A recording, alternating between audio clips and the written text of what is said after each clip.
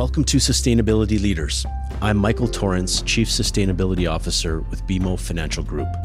On this show, we will talk with leading sustainability practitioners from the corporate, investor, academic, and NGO communities to explore how this rapidly evolving field of sustainability is impacting global investment, business practices, and our world. The views expressed here are those of the participants and not those of Bank of Montreal, its affiliates, or subsidiaries.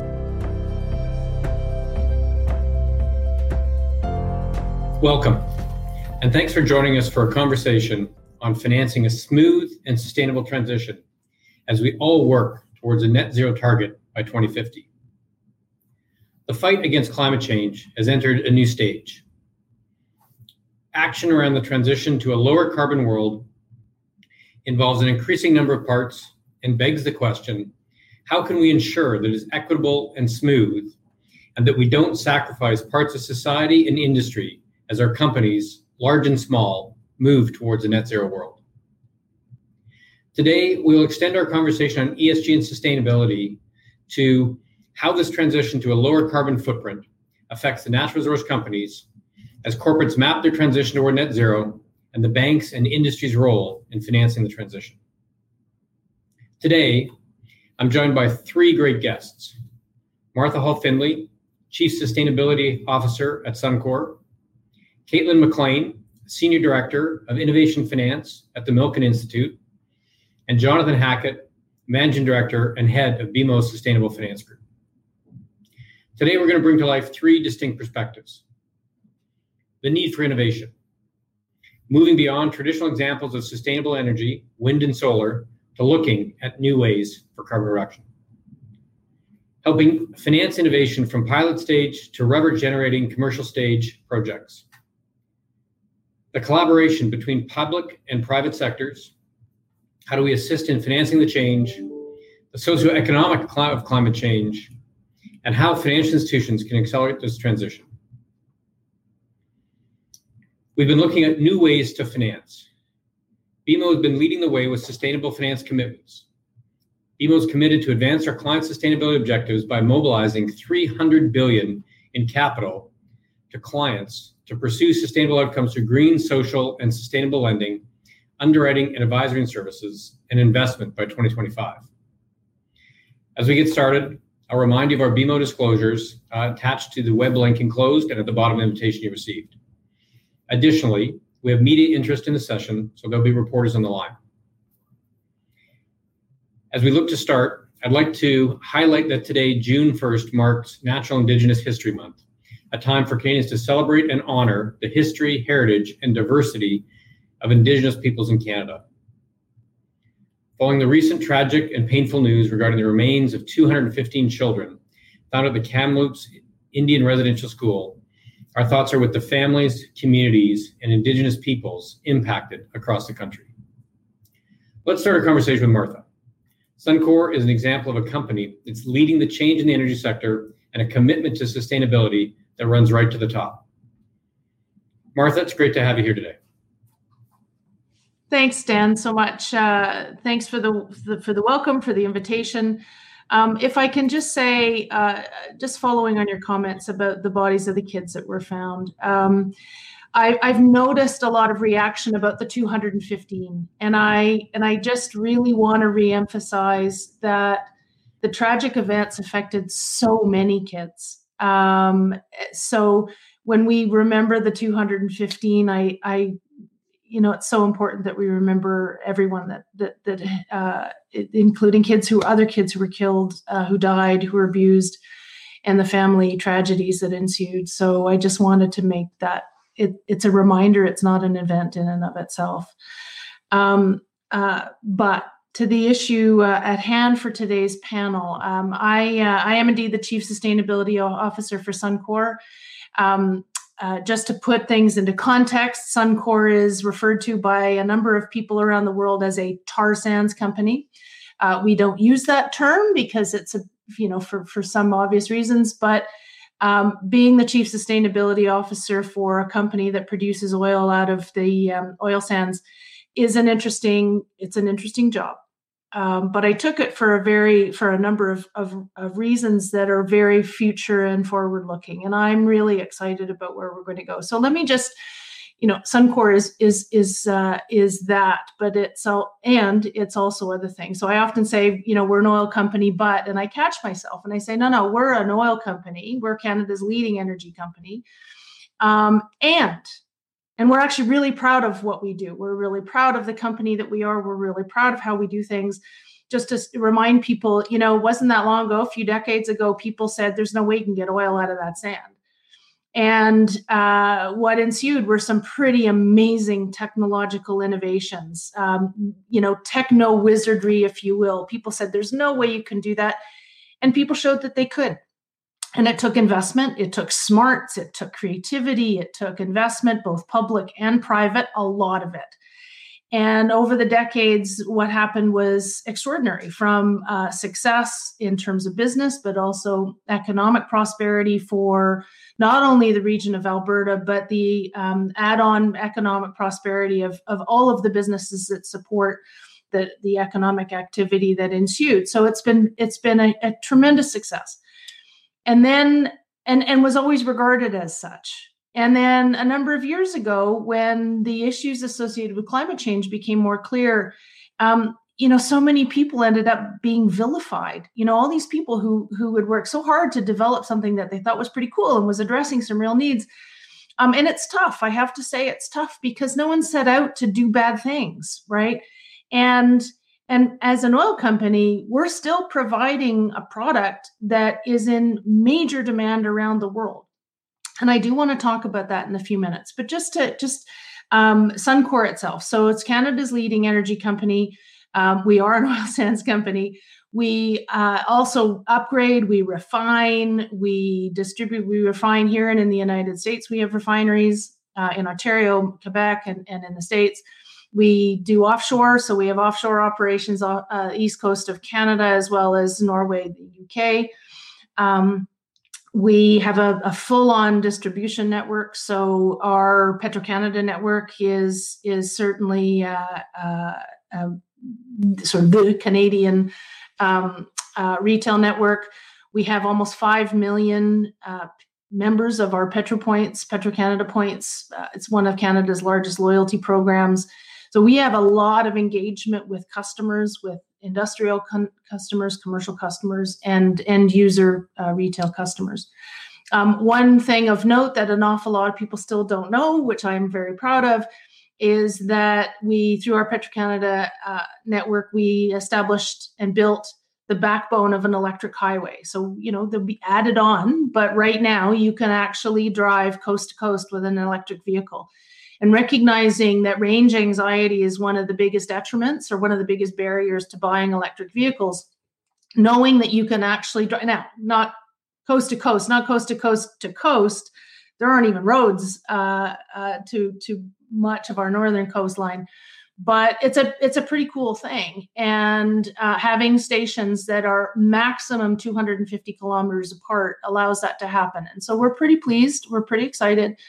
And that's an example of where we recognize that consumer choice is a really important part of the solution, right? Like if people have no choice but to drive an internal combustion car, and that will be the case for an awful lot of people around the world for a long time to come, just saying.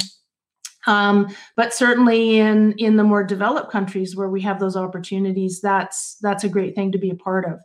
I do want to talk, and we have over 30,000 team members at Suncor. So it's a pretty big company. And we're really excited about the future. We've been doing sustainability actually for a long time. We've supported a carbon price for over 20 years. We have engaged with when we talk about ES&G, really proud of our engagement with Indigenous communities. And there's no question, we're on a path. And you never do it perfectly. You never do anything perfectly. But we're really proud over 20 years of going from significant employment of Indigenous folks in the Suncor team to procurement to last year, even with COVID, our procurement was of Indigenous products and services from Indigenous companies was almost 10% of Suncor's entire procurement spend.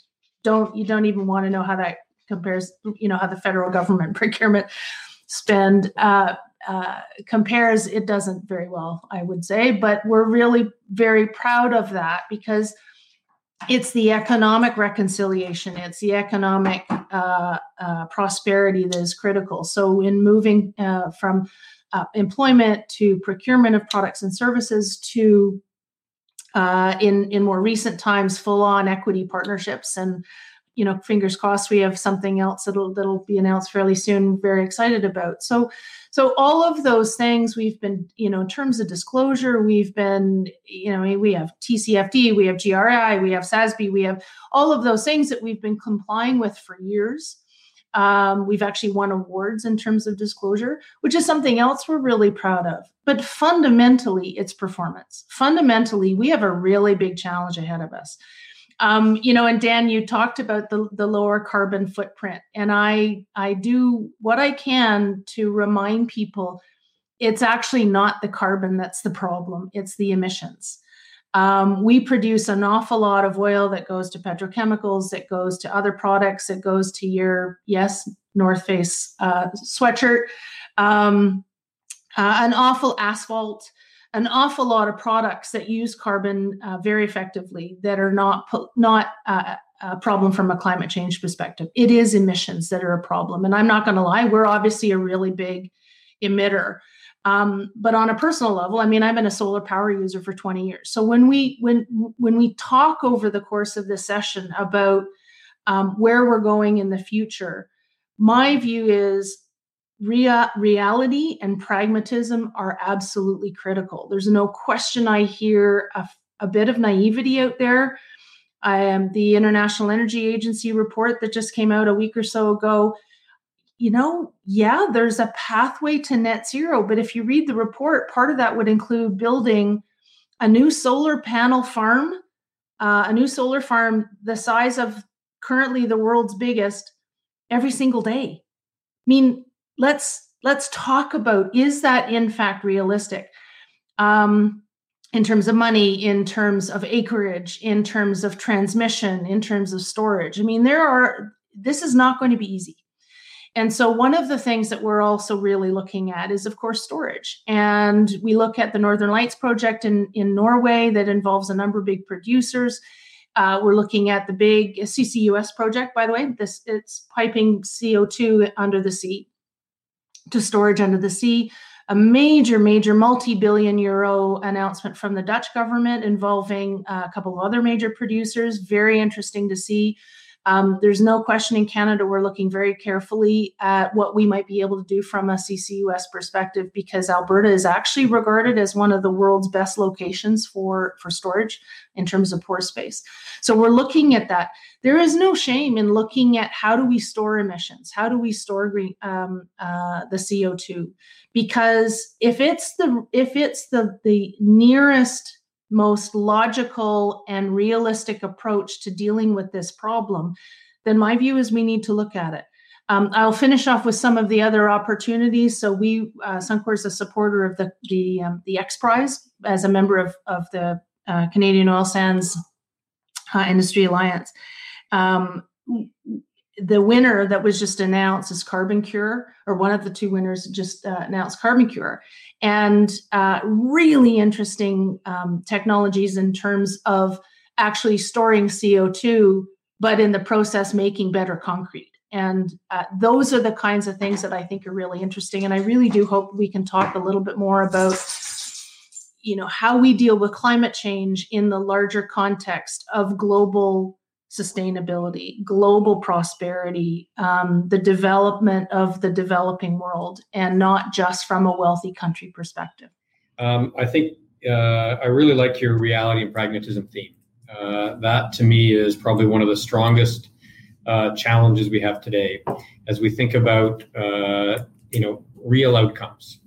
I often hear people thinking about simple issues or simple solutions, and the complexity of how energy interweaves through all of our economy, and what it means for our prosperity as a nation, and for the globe, I think is critical, and something that we force a transition that cause a different outcome of economic failure is not sustainable in that thought process. And I think it's a wise set of words on reality and pragmatism.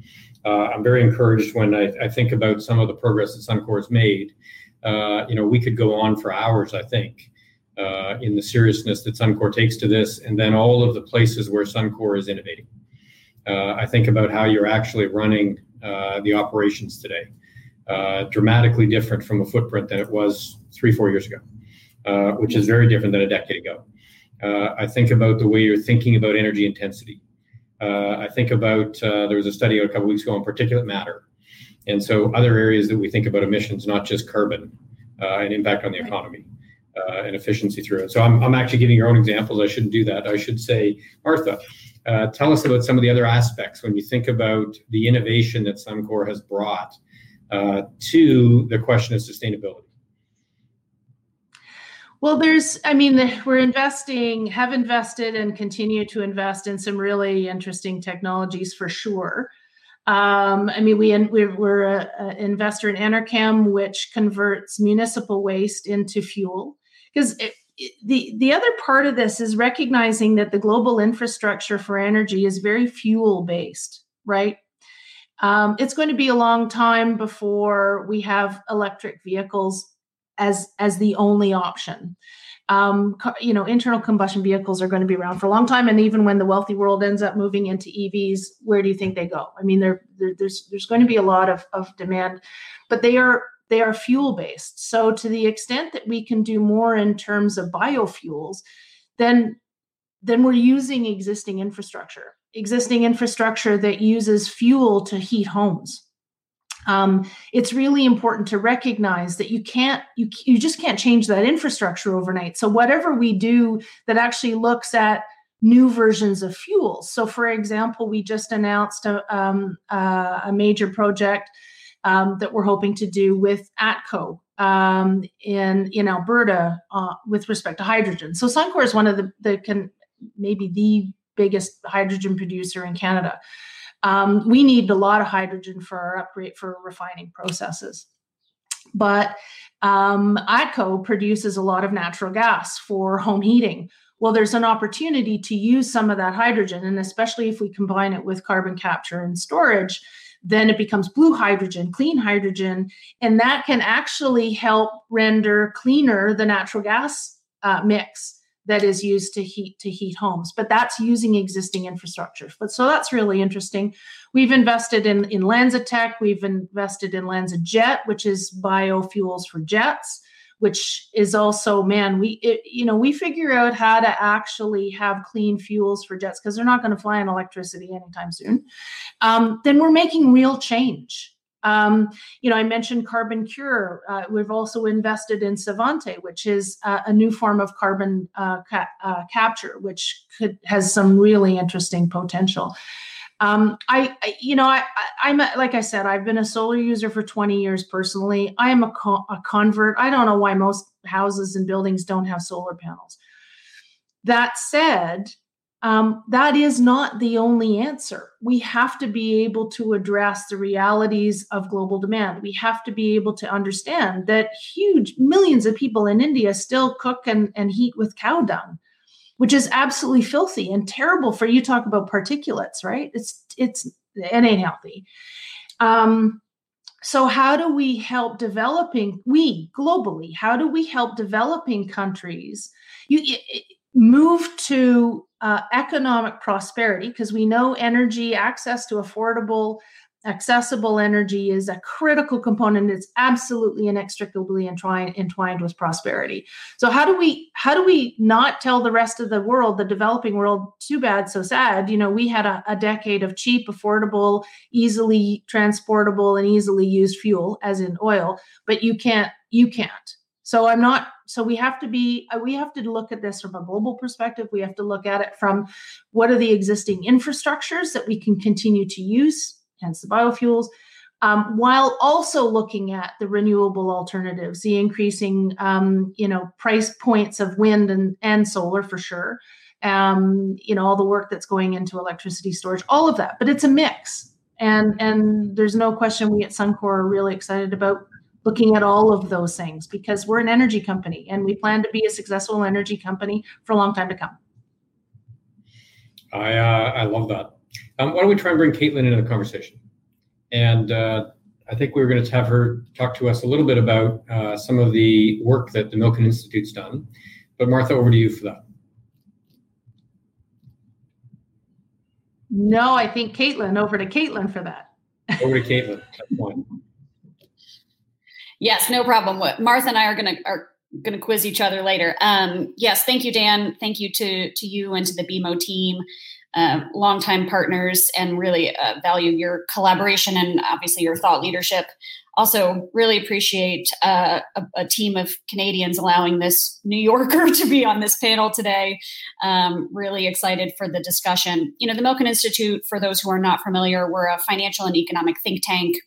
And as a think tank, we do kind of two core activities, probably most well known for the large convenings that we do, of which BMO has been a really great longtime collaborator. But we also do research. And so I oversee our applied research projects that we call our financial innovations labs. So really looking at how you create innovation in the investment opportunities that will then hopefully support innovation in things like new technologies. So we've been doing a project recently looking at the ability for the capital markets to help provide really cost-effective financing for companies who are trying to make this transition to a more sustainable future, including having net zero targets.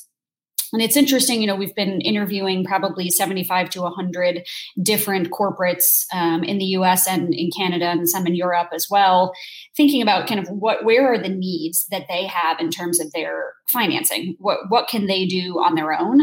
And where are there still some of those lingering challenges? And so I would say just two things off the bat to keep with the realism theme that Martha and Dan, you've both talked about. I think that as we've talked to corporates about what their net zero pledges look like, realistically, a very large percentage of those are based on offsets. Right. So they're based on, kind of thinking about what might be possible in the future to use and invest in to offset emissions. And so I think that just realistically, the amount of investment that's needed in technologies that don't exist yet, or some that are, as Martha was saying, on the cusp of commercialization, that's really important because I think that realistically, most companies at this point do not have a path to a true net zero anytime soon with the existing technologies that we have. So I think that that's part of what we're looking at is, what are those kind of new technologies? What is needed from a company perspective? And then how do investors play a role? And I think what we've seen in terms of, kind of core themes there is that, obviously investing in new technologies is risky. And so, you don't always have institutional investors who are willing to take kind of early stage development risk. And so the question then becomes, how do you facilitate better collaboration and partnership with investors, with technology companies, governments, and the corporates to say, what are the investment opportunities and the mechanisms through which everyone can give a little, but then win a lot. And so I think, we're seeing investors who obviously have their own sustainability mandates, are very interested in ESG, not yet necessarily always so flexible in terms of what they're willing to give up, though. So I think, in a lot of these conversations, we talk about what the corporates need to do. Energy companies, Martha just obviously mentioned quite a bit about what Suncor is doing. And at the same time, we do need to think about what investors are going to be willing to do themselves. Because you'll see that, with the growth of the green bond market, for example, that happens for a variety of reasons. The need for project financing for better projects, but also because a green bond fundamentally looks like a pure vanilla bond, right? So it's not very different for investors to actually put in their portfolio.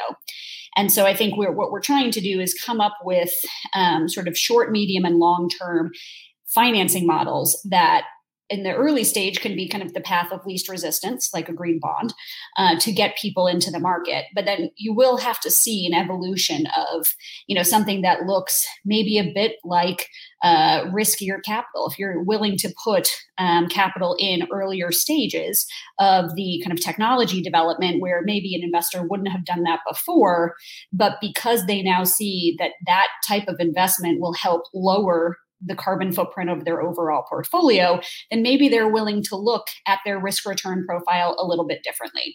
So we're starting to see that. We're starting to see some interesting kind of medium term financing models. And then obviously on the longer term, thinking about the role of government and policy, again, kind of talking earlier about disclosures and what the European Union, US and Canada are all doing in terms of trying to standardize and better streamline disclosures, especially around environmental and social factors. So I think, we're optimistic about kind of the demand for sustainable investment alongside the very strong need that companies and communities have to really make that investment. As Martha said, it's fundamentally shifting all of our infrastructure over the next decades. So I think that we're interested in kind of hearing from certainly the BMO side as well as from Martha, kind of where are there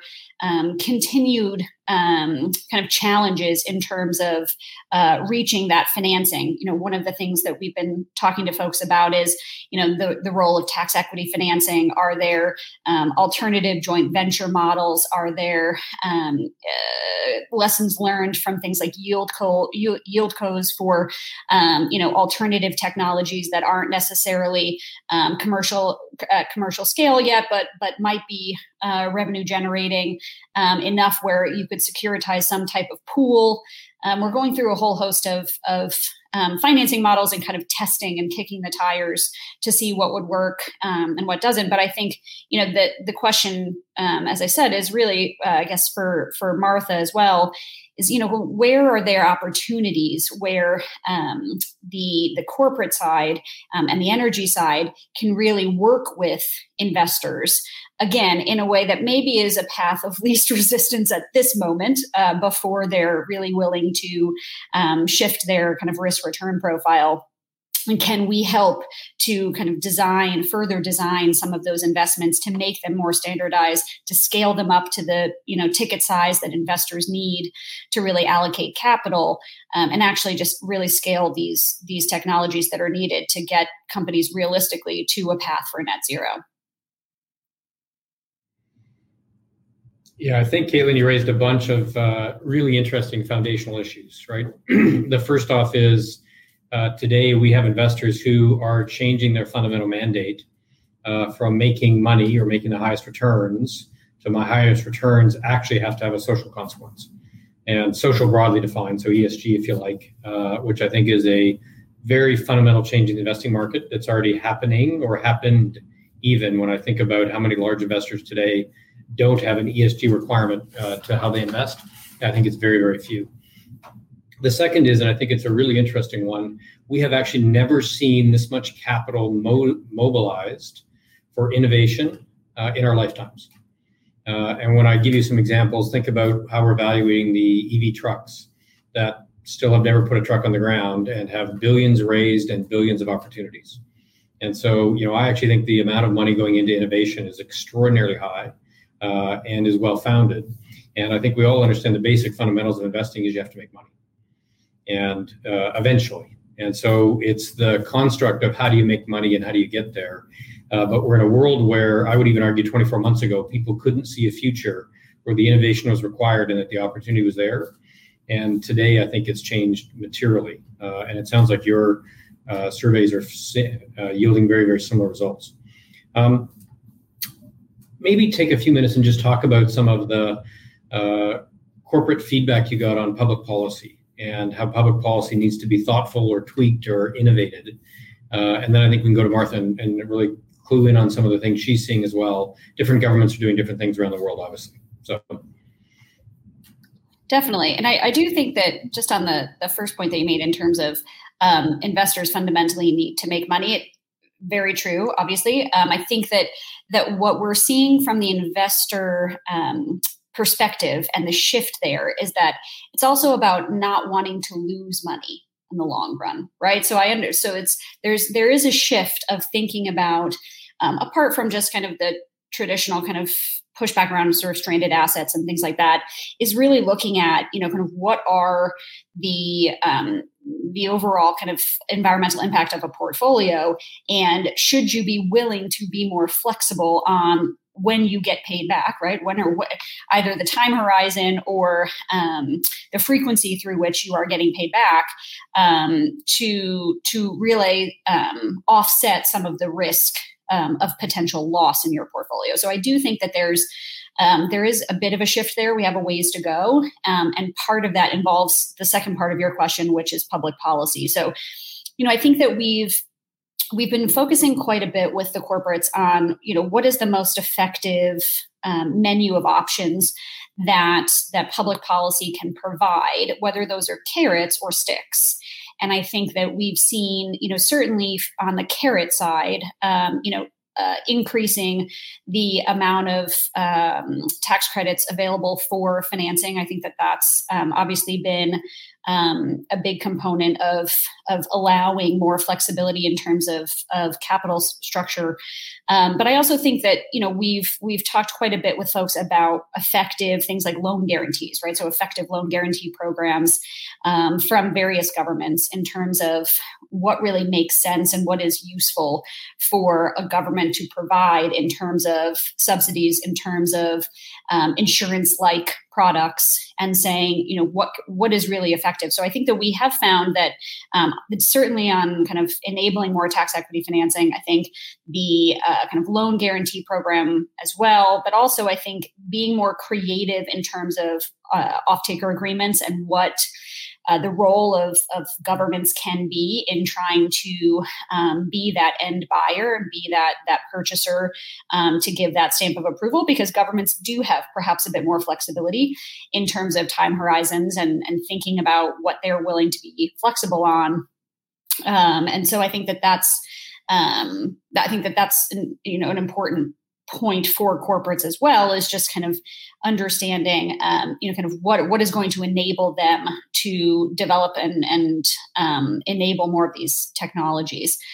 I think that on the stick side is where there's still some questions, right? Of, certainly I think the disclosure component to what the EU has put out in terms of their taxonomy and their policies certainly will, hopefully be a game changer in terms of how companies report, and then therefore how the data that we have now can really demonstrate some of this environmental impact, and also really, kind of underscore the risk and the opportunity that companies are facing, and therefore investors are facing as well. So I think that there's certain interest around kind of further regulation and policy on the disclosure side, especially for standardization purposes for investors. I think then, the next question is then, what do you do moving forward, and how much of a stick do you have moving forward in terms of really, kind of regulating certain industries, obviously being based in the US and our headquarters are in California.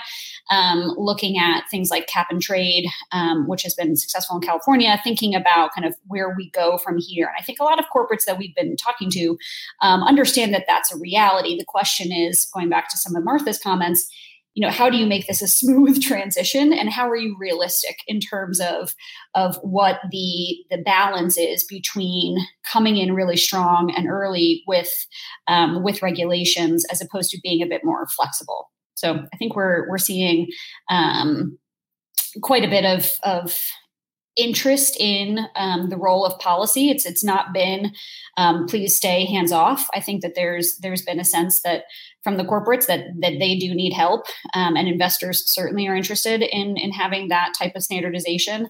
So I think that we're definitely seeing a bit more collaboration. Not across the board 100%, again, being realistic. We're not seeing everyone want to collaborate, but I do think that there are corporates who are really stepping up. So, I guess maybe if I could ask Martha a question on that front, just to see, again, kind of thinking about where policy can actually help enable more innovation for Suncor. As I mentioned, that some of the corporates that we've been talking to, a lot of it is about the financing. So it's certainly about kind of providing some type of incentives or subsidies or things like that. But curious, as you guys are looking at the role of policy and where to go from here, are there one or two things that you really think would unlock more innovation to really scale up from your side, whether it's, kind of policy, pure policy, kind of procurement and things like that, or if it's on the financing side? It's a great question, and it's a great challenge. And I just I would, Dan, you mentioned the risk and return, and that investors are not willing to just go for return on its own. They want high return and to feel good about it. I'm paraphrasing. What we're seeing is that we do not see investors who want to feel good about it and lose money or not make high return. So that's a fundamental. We have this balance at Suncor all the time. We have investors who are saying, show me the money. We have, of course, there are investors that make headlines on, desire for sustainability and ESG. But if you look carefully at a lot of their portfolios, but they recognize that this kind of transition is not going to happen with a couple $1 million for a startup. Which is awesome, don't get me wrong. But this kind of transition is going to take big companies and big governments and an awful lot of collaboration. We saw what just happened in terms of global vaccines. Not cheap, but something that was required to address a global challenge. Well, we're in a different global challenge, and we're going to have everybody stepping up. But this is a collaboration that I think, we saw this actually with COVID, a huge amount of collaboration, certainly Suncor and, Air Canada and a bunch of other companies involved in this with the Creative Destruction Lab out of U of T on rapid testing kits. And how do we get them into our workplaces, and how do we collaborate with governments on how we get this out? And, Suncor and some of the other oil sands companies with vaccine clinics, we're working with governments to get things done. That's actually pretty fantastic. The climate change challenge requires huge collaboration as well. And if we know that investors are going to be looking for high return, they're going to be looking for high return. So for some of this technology that is not revenue generating, carbon capture and storage right now may be used at some point, but carbon capture and storage does not generate revenue. So it's not going to get built by the private sector alone. It can't. Which is why you see the Northern Lights CCUS project in Norway, huge government engagement in that. The big announcement I mentioned in the Netherlands, multi-billions of euros. A recognition that it isn't going to happen because private sectors have an obligation to their investors. We simply can't invest or build projects that will lose us money or be to the detriment of higher return activities. It's the nature of the beast. But that collaboration with government is hugely important. And I often talk, so this bit of a roundabout way, Caitlin, to your answer. We forget when we get so caught up in investing in government programs to invest in this startup and that startup, and it's exciting. What those companies need, what those startups need more than anything are big customers. And those big customers happen when big companies like Suncor collaborate with big governments like the Canadian government to say, okay, Canada is a leader in CCUS. We built, in Saskatchewan, the Boundary Dam, and then Quest in Alberta. And then we kind of stopped. We're on the cusp of something really big again. And we're already exporting some of that technology. But the innovation happens when you put the money into building and you put the money into where you have customers that are saying, can you do this differently? Can you do this more quickly? Can you do this more cleanly, right? So I think they're huge opportunities, but to assume that we're just, corporates are going to do it on their own, it ain't going to happen. We see, so again, into the government policy piece, government has a huge role to play. We saw what happened with the auto sector, right? It wasn't that long ago, and the Canadian government gave billions of dollars. Not all of it came back, by the way, but billions of dollars for the auto sector. Well, we have climate change to deal with. Let's figure this out. And, I just want to shout out to the federal government right now, because that federal budget that just came out recently was a huge step in the direction of the answer is not just shutting this stuff in the ground, because there is global demand, and there's going to be global demand for quite a long time to come. And frankly, we want Canada to be a preferred source of that. But how do we do it? How do we make it better? How do we make it cleaner at the far end? All of those things.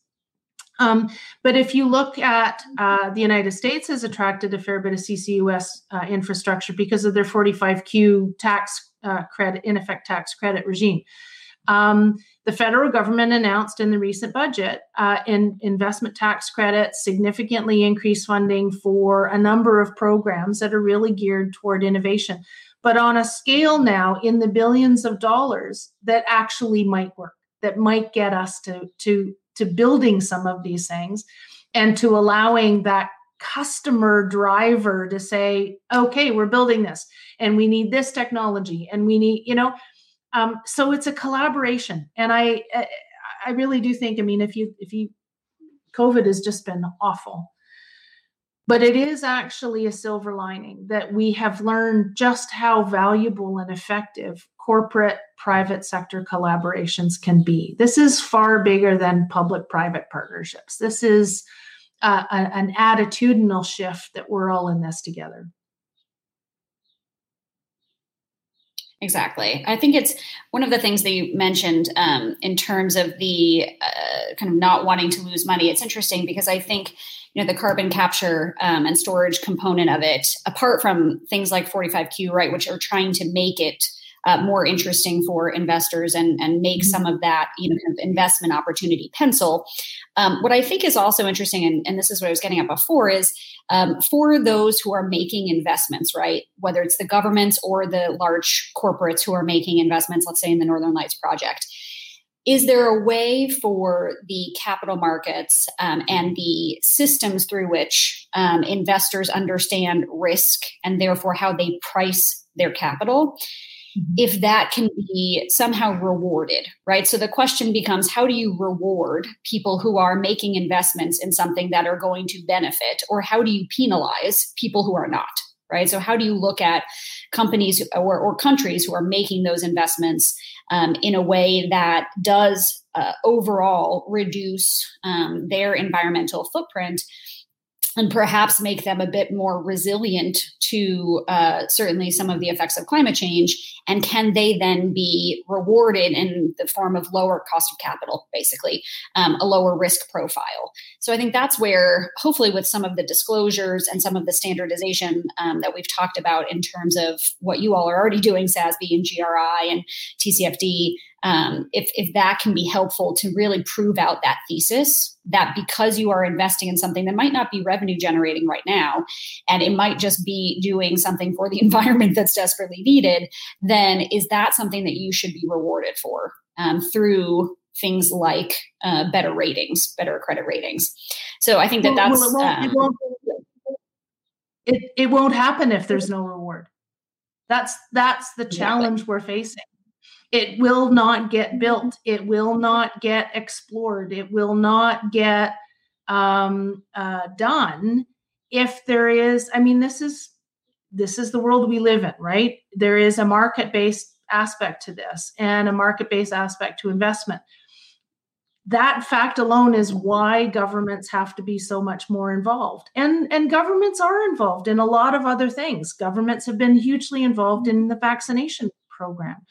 If we feel strongly collectively, and also wealthy countries not to the exclusion of developing countries, because that's going to be huge, right? There's an element of, okay, the reality is not everybody around the world is going to be able to stop using fossil fuels. I don't say that because I work for an oil company. I work for an oil company partly because of a recognition that what we produce is actually still really needed and is going to continue to be needed. Let's figure out how to make it cleaner. Let's figure out how to address combustion, which 70 or 80% of it is when it's combusted. That's why I'm so interested in some of these other technologies that are storage.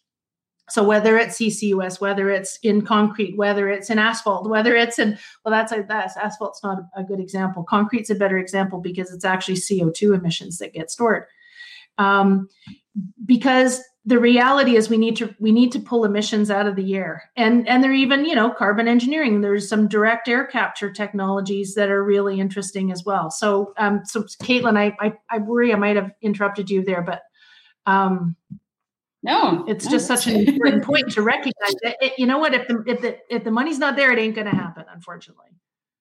Exactly. And that's where I think it's just reframing what is the reward, right? Is the reward not being penalized, right? I think that's the question. But I'm just curious at one point that you were mentioning in terms of the types of technologies, because, we've been talking to a variety of corporates. So some of that is not necessarily just on the energy side. There are certainly areas around building materials, talked about concrete and cement, certainly thinking about, kind of regenerative agriculture, kind of water use issues. So there's a whole host of new technologies that we need to get to, not just for emissions, but general environmental impact. And I'm curious where you guys are seeing and maybe making some investments in technologies that maybe are not yet revenue generating, have the potential to be if they get some of those bigger customers down the road. Just curious where you guys are seeing some really interesting kind of potential for some of those technologies. All of them, actually. So we're even looking at some of the regenerative agriculture stuff, partly just because of interest, like some of the stuff that comes through our doors and go, oh, that could be really cool. And we have our senior management, Mark Little, our whole ELT group, and the fact that the Chief Sustainability Office is a member of the executive team. I mean, it's not an afterthought. These are the kinds of conversations that happen all the time, but they're always qualified with. But we need to be a successful business. But that does not prevent looking at some of these really interesting things. So whether it's ag, whether it's potentially direct air capture, whether it's certainly water. We developed over the years a system where we don't need tailings, and we're actually reducing the amount of tailings associated with our oil sands operations, close to 90-something% recycling of water, but also just the technology and reducing what we have to actually get rid of. It takes time. But those kinds of developments are really interesting because it is more than greenhouse gas emissions. Obviously, that's the elephant in the room. But there are other environmental concerns associated with this, environmental and social. And so, we're very, the recognition of ESG as a package of things that are really important is I think, it's really important because it is the package. It is sustainability. It is the sustainable development goals, right? It's prosperity too, for not just the planet, but people. And so we have to look at all of those. But I realize Dan, we've just been yakking. We could go. You can go all day. I know you can go all day. So sorry that we've been the monopoly. I was going to draw a thread that's come out, and I think that's something that we've observed at BMO a lot, is this concept of incentive versus penalty. And in lots of the conversation over the last 5 years, it's been, let's hit everybody with a big hammer. We'll penalize, we'll divest, we'll get into those outcomes. And that's a failed strategy, right? It does not work. And I think the most encouraging thing in the last 12, 24 months is we're moving to the incentive model. And I would say across the CEOs and companies that we cover, we are now seeing people take, and think of it this way, we're bragging about how great they are at ESG now. And when you start to say that, and I start to think about, mining companies or real estate companies, And they're now investing in new technologies. They're incorporating them because they believe in a couple of fundamental theses, right? Number one is, let's call them good citizen. Let's start with that. They're good citizens. Number two is they can actually drive down their op costs. And so you think about, what's a good example more? The electronic trucking, right? Big, huge, long-haul trucks. We're not there yet. We went driverless first, but one day we'll get to, and we're experimenting a bunch of places on big, huge EV trucks. Well, the reason people are experimenting is it's actually not because it's just good for the environment. It's because it's driving down op costs. And as you drive down op costs... Our autonomous haul trucks. They're not electric, but they are autonomous, and they don't have to stop. I mean, in and of itself, that costs way less for the trucks. They are on all the time. It gets foggy. You don't actually have to stop because they're not relying on... And ironically, they emit less, right? But and they start to see this because we're not stopping and starting. What I've seen, that's right. Yeah. What I've seen around the world now is that it's become not a virtue, which it was for a little while. It's now actually a business reality that if I do my business better, we make better margins, my share price goes up. Well, I can tell you that corporate behavior, once you get to the incentive model, goes crazy.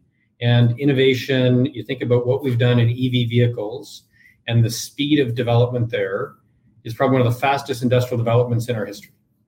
One of the things I was going to bring up is you think about government and solar. At the beginning, solar was uneconomic. Today, there's very little government incentive in solar, almost nothing. And why? Because from the beginning, investment, prove the model, then get to industrial distribution, you can do it at a place where you don't need support, right? That's the kind of thing when you think about carbon capture. It needs to get started, but it doesn't need government money forever. It just needs to get started. And then you need to get the low-cost cap.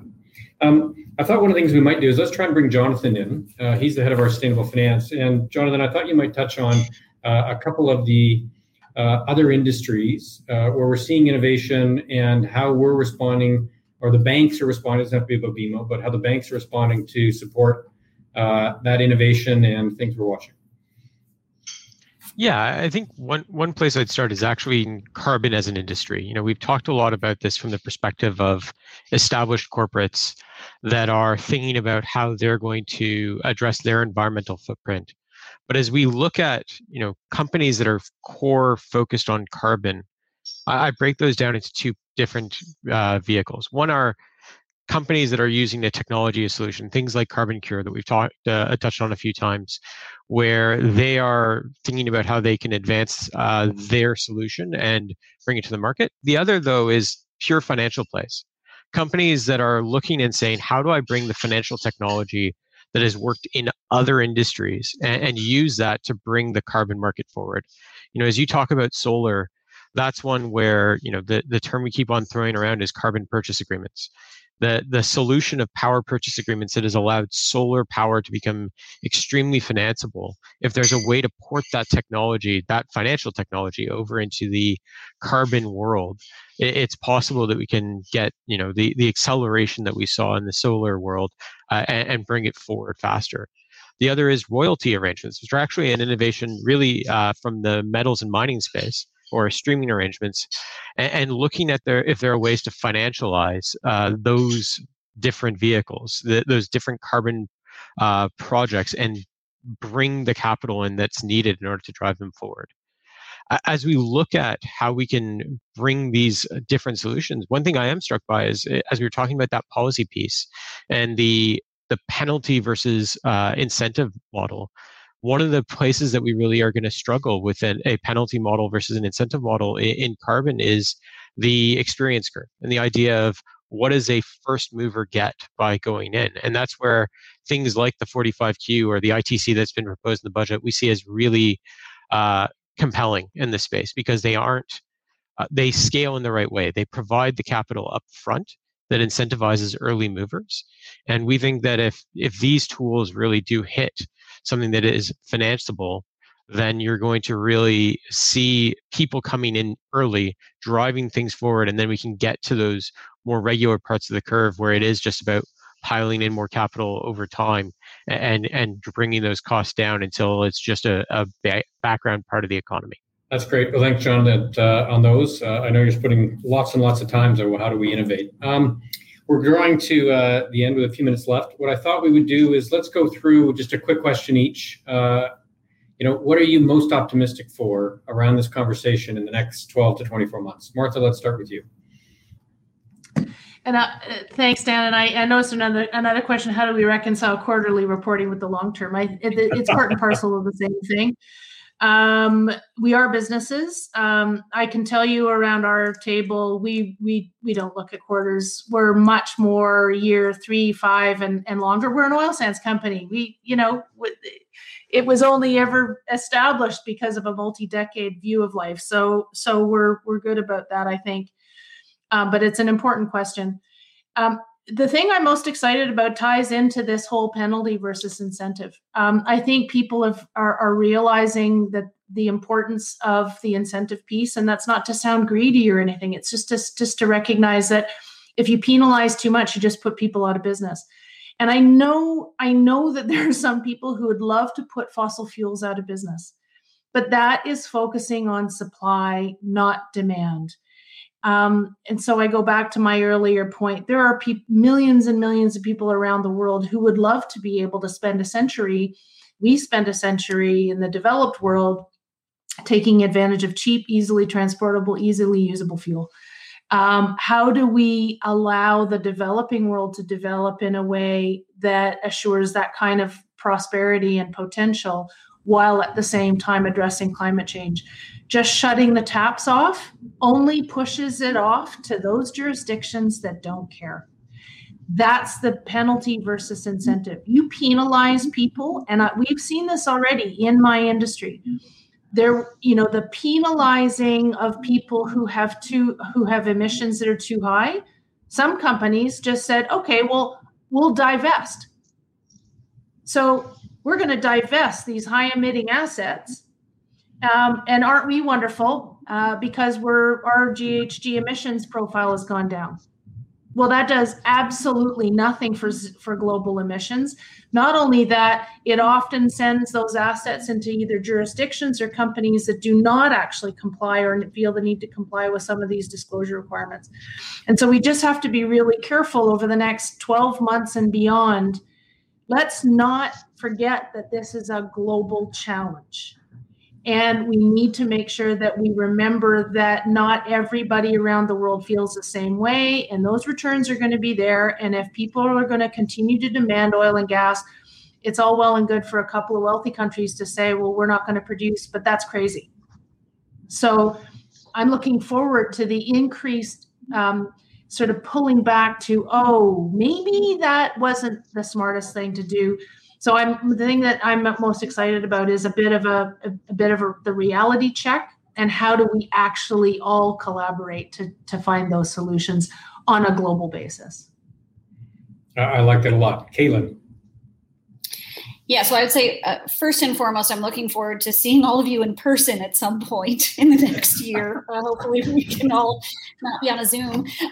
But no, I think that echoing, what Martha said, I think that we're excited to see, obviously, the movement towards better collaboration, as we talked about, seeing corporates working with governments, working with investors, working with communities. I think that awareness, as you started the conversation about Indigenous Peoples Month, I think it's that awareness where I go into conversations now where 10, 15 years ago, people kind of roll their eyes about ESG. And now, you hear them talking about community impact. You hear them talking about, regenerative agriculture. You hear people talking so much more, and there is much more education and awareness. So just excited for what could come over the next 12 months as more disclosures come on board and kind of standardization there, how much more education and awareness can really grow. So.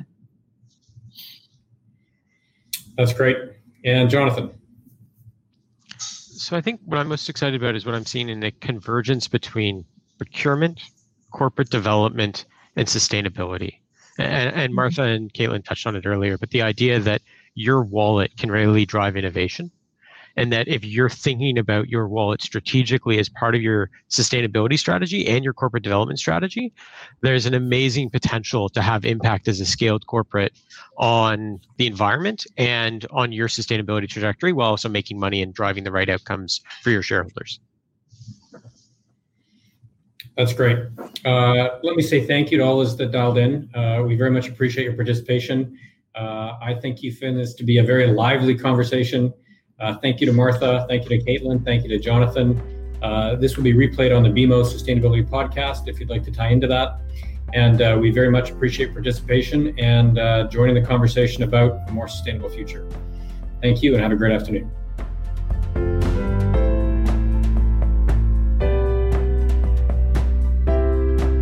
Thanks for listening to Sustainability Leaders. This podcast is presented by BMO Financial Group.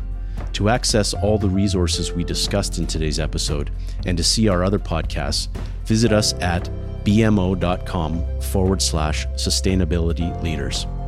You can listen and subscribe free to our show on Apple Podcasts or your favorite podcast provider, and we'll greatly appreciate a rating and review and any feedback that you might have. Our show and resources are produced with support from BMO's marketing team and Puddle Creative. Until next time, I'm Michael Torrance. Have a great week.